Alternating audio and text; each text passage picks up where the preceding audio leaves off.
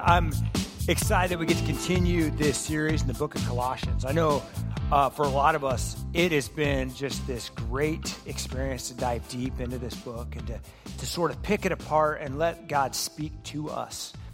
The first two chapters of the book almost exclusively focused on who God was and what he was doing in the world and the greatness of who Jesus is and how we are connected to that story, the great story of God.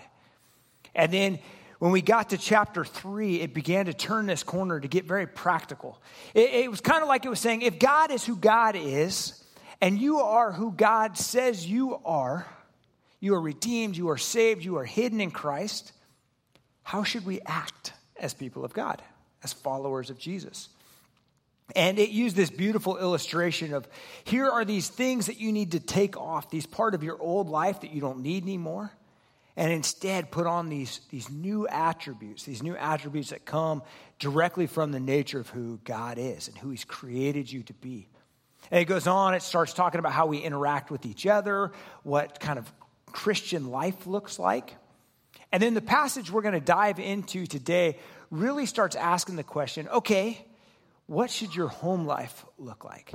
What should your family look like? As a follower of Jesus, how do these virtues, these beautiful attributes of who God is, how should they affect us where we live, where we sleep, who we are closest to? A couple weeks ago, I was preaching, and I got a little bit confessional. I shared about how a time earlier that weekend, I lost my temper.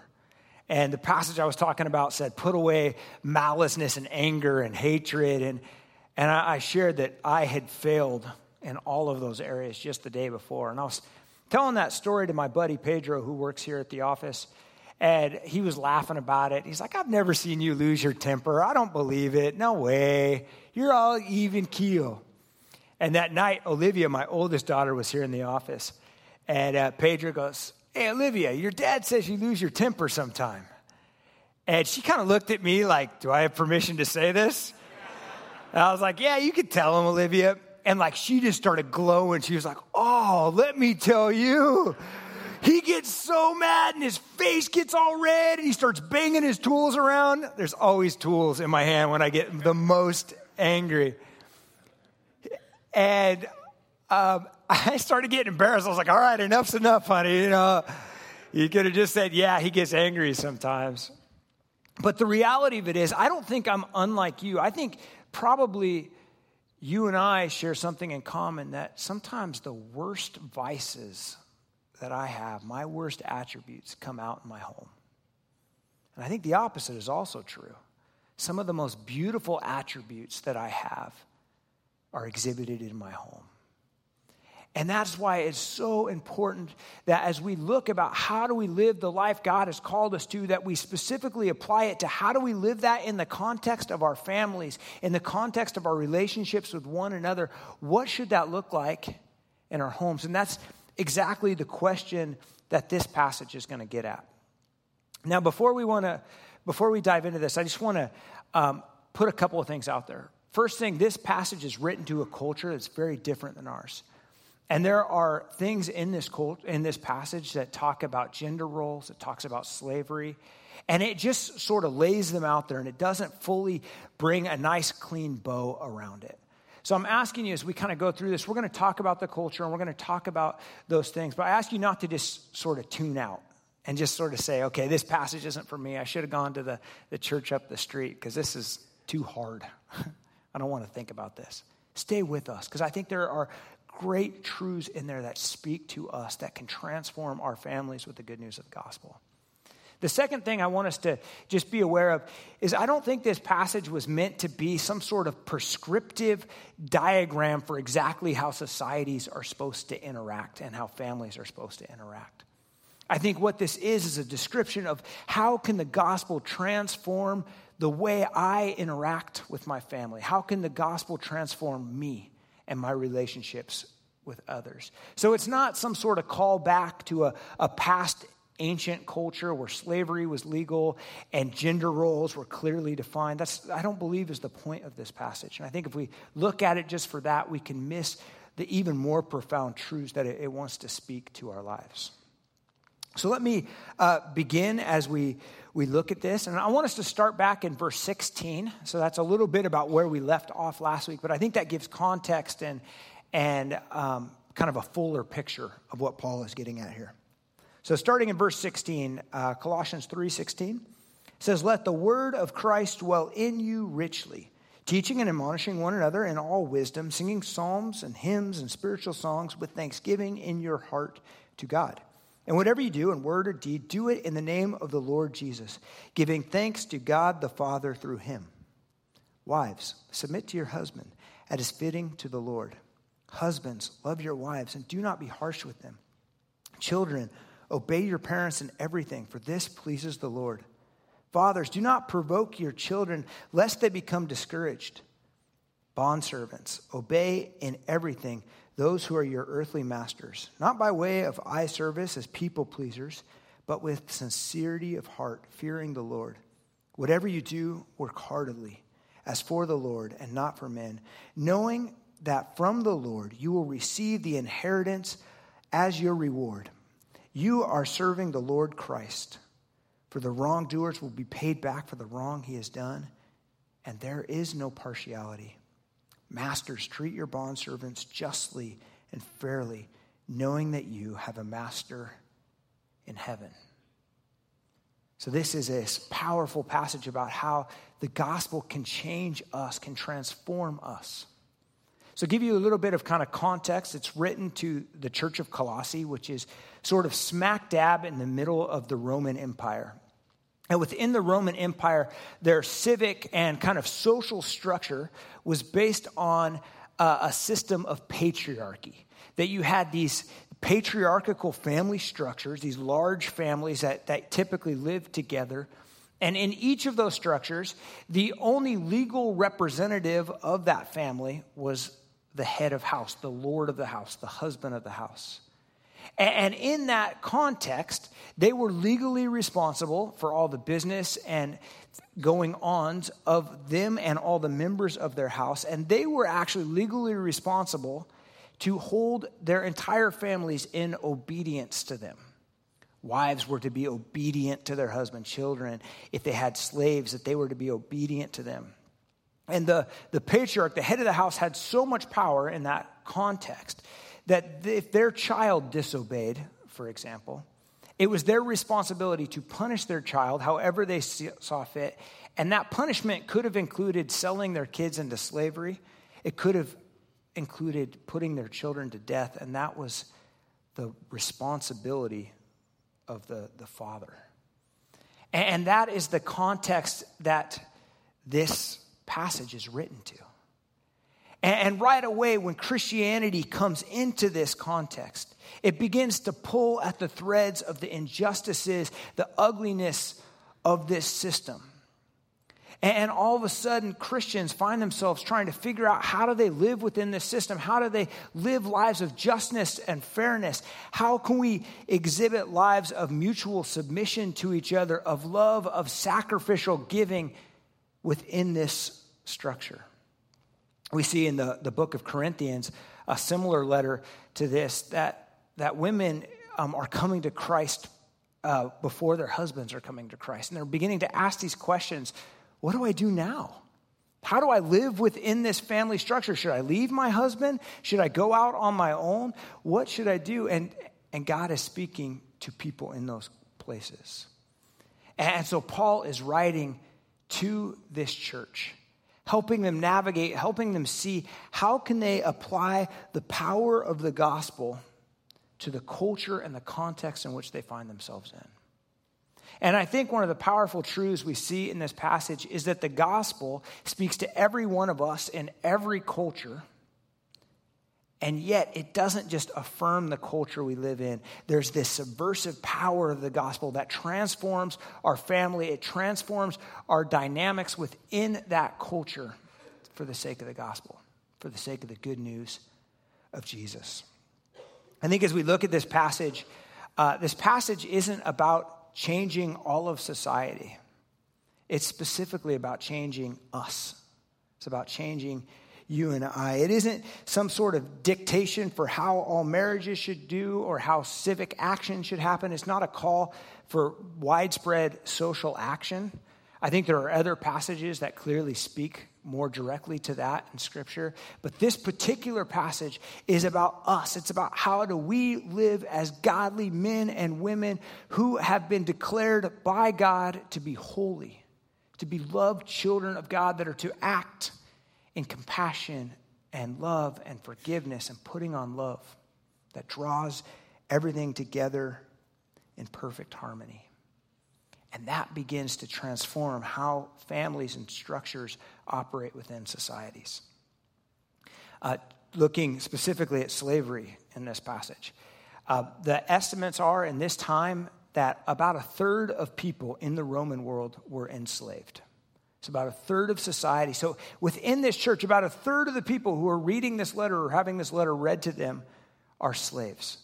Many of them probably are not capable of changing their social system. They're in the system they're in. Now, there's been dialogue about slavery in that time versus sort of the American slavery. And there's clearly differences between the two forms. But at the end, it's still one person owning another person.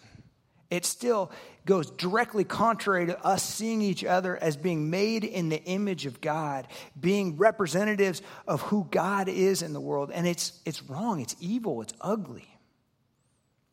And so Paul is speaking into this of how do we bring love and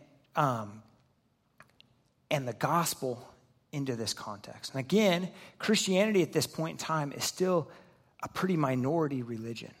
It probably wasn't within their ability to transform all of society, but what they could do and what they could be responsible for was how they interacted with each other. One of the best examples we see is when we read the book of Colossians alongside of the book of Philemon.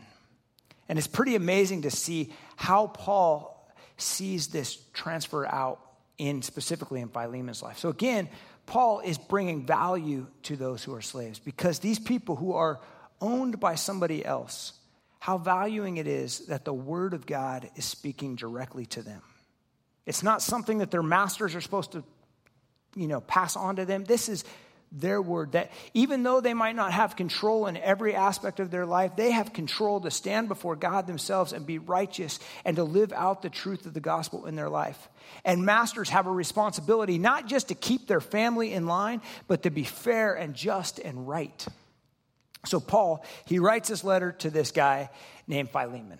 Philemon lived in kind of the same area, and there's a good chance that both the letter of Colossians and the letter of Philemon were sent by the same courier at the same time. So the letter basically, Philemon is a rich man and somebody who apparently was a very godly individual. And because he lived in a society where slavery was normal within society, he had slaves under him. And one of those slaves was a guy named Onesimus. And something happens, we don't exactly know what happened, and Onesimus runs away from home. He runs away from the house. And he finds himself in the company of Paul. He probably sought Paul out. He probably had heard of Paul by reputation or met him. And he goes and he finds Paul. And together, the two of them are doing something. They're working for the sake of the gospel together. And at some point in time, they decide that Onesimus needs to go back to Philemon and make things right. And I love it that Paul writes this letter. And I'll be honest, what I wish the letter would say is I wish the letter would say, all right, listen, Philemon, you terrible, horrible person. How dare you have slaves? What's wrong with you? And it doesn't do that. But it does something that's really powerful. It does something that goes beyond just what we call each other at titles, what we distinguish between our social economic status. It calls Philemon to receive Onesimus back as a brother. Listen to what it says here. If you want to flip over to Philemon, or you can just listen along, starting in verse 8. It's only one chapter, so there's no chapters. Just verse 8. It says, according though I am bold enough in Christ to command you to do what is required, yet for love's sake I prefer to appeal to you. I, Paul, an old man and now a prisoner also for Christ Jesus, I appeal to you for my child Onesimus, whose father I have become in my imprisonment. Formerly, he was useful to you, but now he is indeed useful to you and to me. I am sending him back to you, sending my very heart. I would have been glad to keep him with me in order that he might serve me on your behalf during my imprisonment for the gospel. But I prefer to do nothing without your consent, in order that your goodness might not be by compulsion, but of your own accord. For this perhaps is why he has parted from you for a while, that you might receive him back forever, not as a bondservant, but more than a servant, as a beloved brother, especially to me, but how much more to you, both in flesh and in the Lord. So if you consider me your partner, receive him back as you would receive me. How powerful the gospel is in this context. That isn't just about changing some sort of superficial titles that they refer to each other. It isn't just about changing status. It is about changing the very way we look and respond and interact with each other. He says, receive him back as a brother. I don't know about you, but I think this undercuts the very injustice of slavery. How do I own my brother? How do I receive him back as somebody who welcomes fully? And it reminds me of what was just a couple of verses earlier in Colossians 3:11, where it's talking about the gospel, about how we are made new in Jesus. And it says, because of this, there is no Jew nor Greek, circumcised or uncircumcised, slave or free, that Christ is all and in all.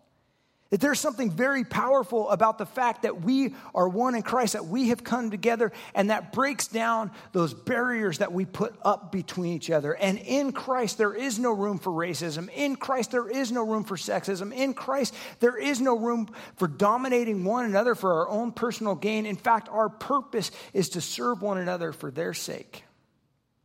And that's what we see played out here in this. And it's pretty cool. Church tradition teaches, and it's impossible to know how accurate that might be, but church tradition teaches that Onesimus went back to Philemon, that he stayed a slave, but their relationship changed completely. In fact, Onesimus maybe became one of the second bishop of the church of Ephesus.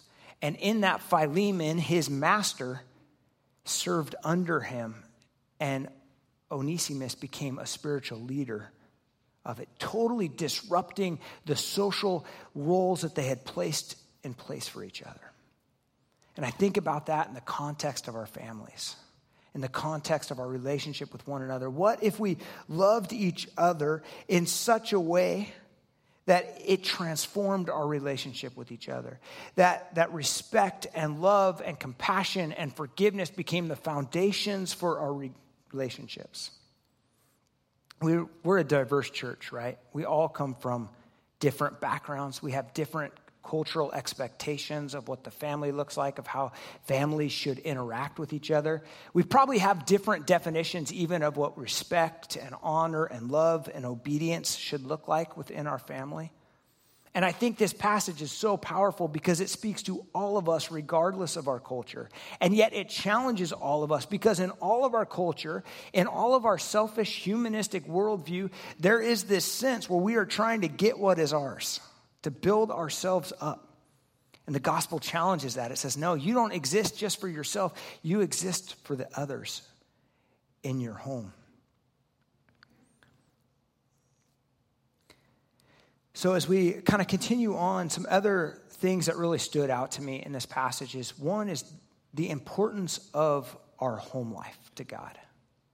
You know, as we look through this, it goes through and it gives this beautiful description of how our morality should look, the virtues we should put on, the way we should interact with each other as a church. But then it gives really detailed explanation for how our homes should look as Christian homes. And what that says to me is that God cares deeply about how we interact with each other, how we love each other in our families.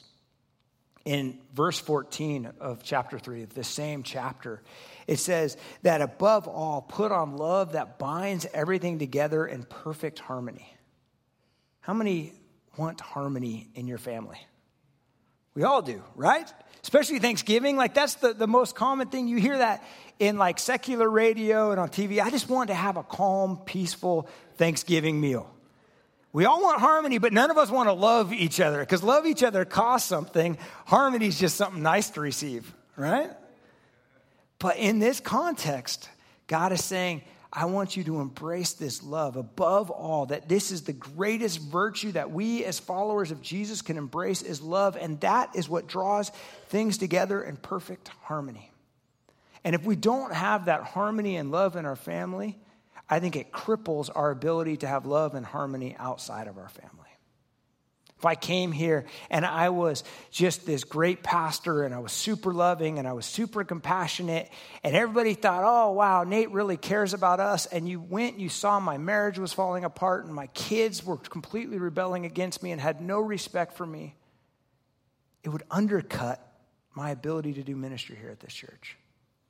If I was so generous and gave everything I had to the poor, but you looked and you saw in my family that I didn't have love with my spouse, what value does that have?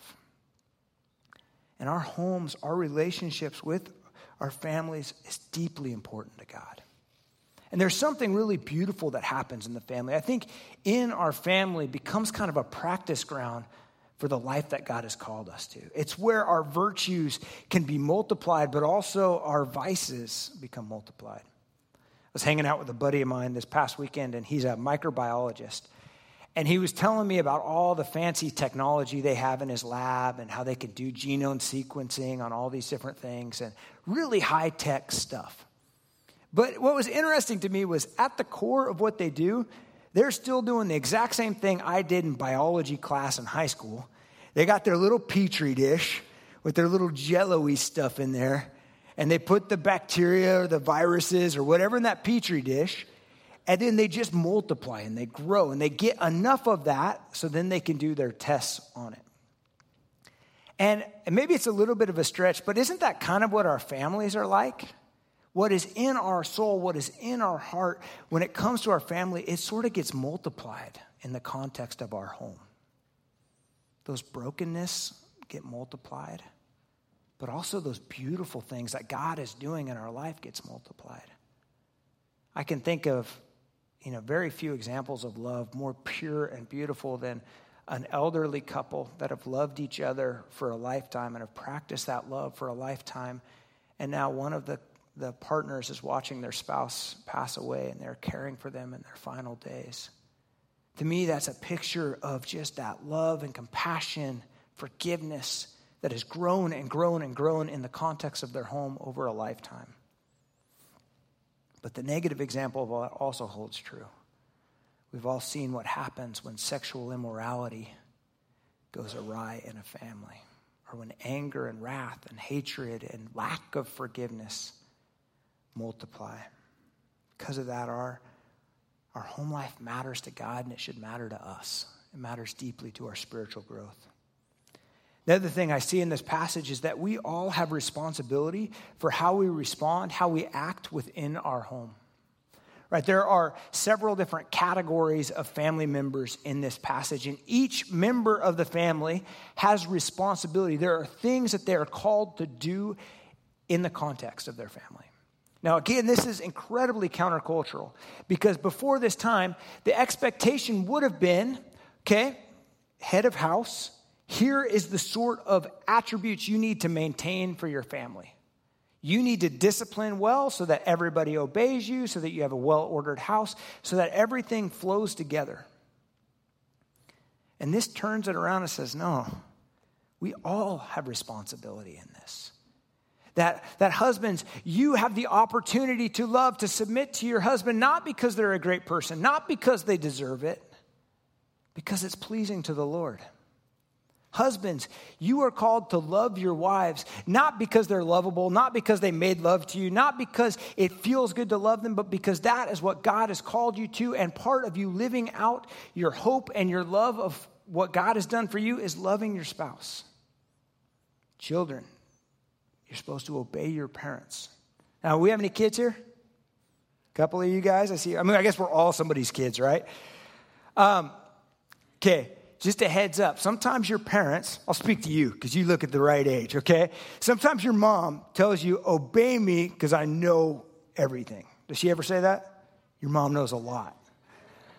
But there are times that our parents, we as parents, we don't know. And we make bad choices. And there is great hope in this passage that children can obey their parents, not because mom and dad are always right, but they can obey their parents because it pleases the Lord. Because it is what brings honor to God. And then it turns it around and says, parents, you got a responsibility too. You are to train up your children, to discipline them in a way that does not discourage them. If you were to look at that from the opposite, from the positive, you could say, we are responsible for disciplining our kids in a way that encourages them. And in the context of this passage, what are we to encourage them with? The good news of who Jesus is. This is our responsibility. Our responsibility is not just to train up kids that look good and act right, that become our future inheritance someday, or our future retirement plan someday. We're training them up to encourage them in the Lord. And it turns around even to servants. And it goes on this actually a very long description of servants saying, hey, you don't just need to obey your master because you want to please your master. No, you can do that as pleasure to God. That is not just about serving him, because we all have a master in heaven. And know this, that God has prepared an inheritance for you. And masters, you better be fair. You better be just. Remember that we all serve a master in heaven. He's not partial, and we all carry responsibility in that. As I was preparing for the message this week, I was looking at a bunch of different cultural things from that context, that time, and I came across this doctor from that day, a guy named Soranus, who is actually credited throughout kind of medical history as being the father of women's health. Let that title sink in for a second. It's kind of ironic, isn't it, that you have a father of women's health? But this guy was kind of wrote some of the first textbooks on this, and he sort of mixed medicine and his sociological understanding of the world together. And in one of his textbooks, he writes that the chief end of a wife is to produce offspring. And so because of that, she shouldn't worry about her pleasure or her place in the family or her place in the world. All she should be concerned with is her own fertility. And that's the context that Paul's writing to, and he turns that completely around. He goes, no, as Christian homes, we don't just exist to produce some sort of thing for each other. We exist to love each other, to care for each other, to submit to one another. So husbands, your wives aren't just there to give you strong offspring to help you out in the field. Kids, you don't exist just to make your parents proud. We exist for the sake of loving each other, and we all carry responsibility in that. So take that responsibility seriously. And I think this speaks really hopefully to all of us, because most of us probably, if we were honest, there's a certain amount of dysfunction that exists in our homes, right? All of us have a certain amount of brokenness. And some of that brokenness we probably don't have the power to fix. There's dysfunction in our families that we can't change. And yet we have a responsibility, regardless of our circumstances, regardless of the power we think we might have or don't have in a relationship, we have the responsibility to embrace the virtues that God has demonstrated to us in our family, to live out the gospel. We can choose to be people of compassion. We can choose to be people of love. We can choose to submit to one another. We can choose obedience, not because the person we're doing it might be deserving of that, but because the God who saved us is deserving of that action in our lives. Another thing I see in this passage is that our home lives can be an act of worship. In other words, that the way we love each other, the way we care for each other, can bring honor and pleasure and glory to God. Okay, in this passage, again, it kind of, I think the context of it really is found in verse 13, where it says that in everything you do and say, do it for the name of the Lord, giving thanks to God. That's why we do these things, because by doing these things, we are doing this in the name of the Lord, giving thanks to God. He goes through in 3 of the 6 sort of categories of family members in this. He says, do your act as unto the Lord. Wives, submit to your husbands as unto the Lord. Children, obey your parents, for this pleases the Lord. And then slaves, obey your masters. And actually gives 3 different rationales for how that can bring pleasure and honor to God in that. I think it's kind of interesting that this passage really focuses that kind of command to do it as to pleasure to the Lord to those in the relationship who have sort of less power. Okay, the wives, the children, and the slaves. And I think the reason is 2-part. One is there is an assumption. Most often people who have power in a relationship feel the responsibility that they bring to that relationship. So it's assumed that all of us have a responsibility to serve and to love each other as unto the Lord. There's another thing, I think it goes back to that fact that all of us can do what God has called us to do, regardless of the circumstance we find ourselves in, as pleasure and worship to God. That there is no circumstance by which we can't treat each other as the Lord has called us to treat each other. We're not just products of our circumstance. We're not just stuck in the situations that we're in, that we can actually embrace those things. We can take great pleasure in knowing that we are serving the other and serving God at the same time. In my family, I don't love doing dishes. In fact, I think it's fair to say I hate doing dishes. And as we distributed sort of domestic tasks in our house, I drew the dishes card. 15 years ago, that's the card I drew. And I know that for my wife, I can show my love for my wife if I do the dishes without complaining or making groaning noises the whole time I do it. And I think there's something really awesome about this, to know that even as I'm scrubbing dishes, as I'm scrubbing the greasy mole pot or whatever it is, that with every scrub, I can not only demonstrate my love for my wife, but I can actually be participating in worship. The same worship that we all just participated in up here together. And it's a powerful thing, and it's powerful to live it out in our families.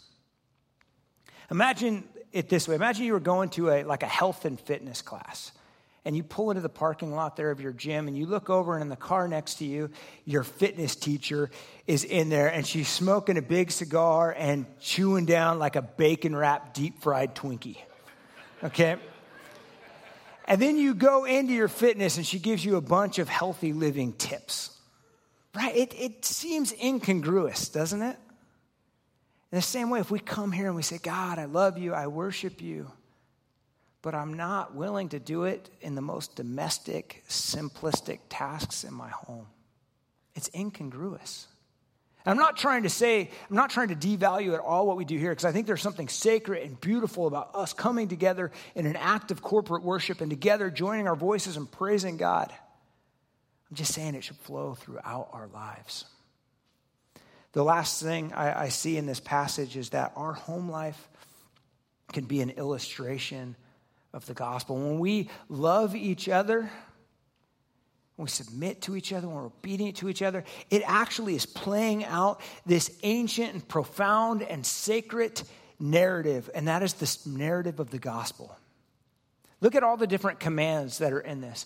The command to submit, to love, to obey, to not discourage or to encourage, to work hard for the sake of God, to be just, to be fair. Now imagine each of those were sort of notes played together in a melody. And that melody was the story of Jesus. That's the story of him, isn't it? That the most profound picture of submission we see is Jesus. Philippians 2 says that he humbled himself to life and death on a cross. That he gave up the very privileges that he was experiencing in heaven to come. Why did he do that? He did it out of love for you and I. A love that is most clearly seen with the cross. That while we were still sinners, he died for us. And on the night that he was about to be betrayed, the night that he was about to go to be arrested, he's praying there in the garden, and he's saying, God, if you can take this cup away from me, please do it. I don't want to go through the cross. I don't want to experience this pain. I don't want to experience this suffering. And yet he chose to be obedient to God. And then we see his hard work in our lives, and we see him now as our judge who judges in fairness and righteousness. And when we live out these attributes in our home, we're showing each other the truths of the gospel.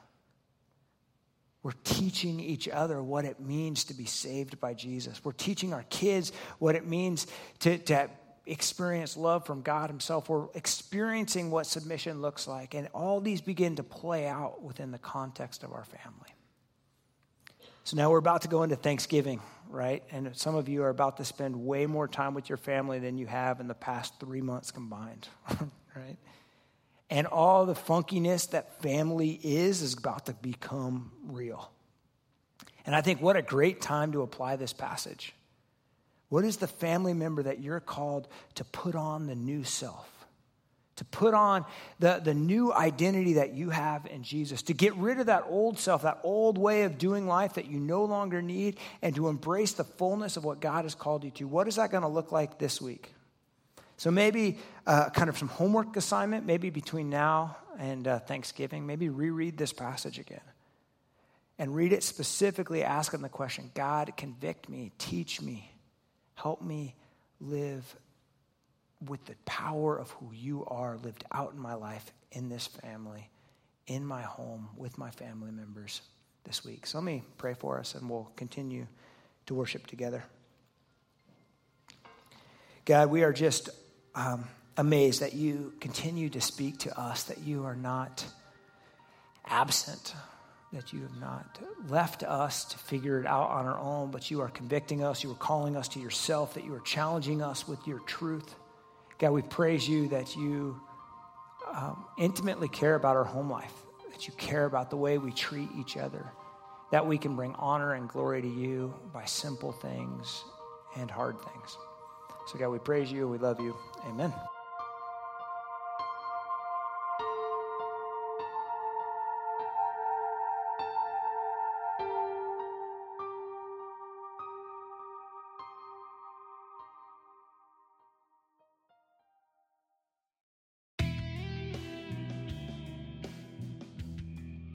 Thank you for listening to the Bridges Community Church Sermon Podcast. Bridges Community Church is located in the San Francisco Bay Area in Fremont, California. To know more about Bridges Community Church, please go to our website at bridgescc.org.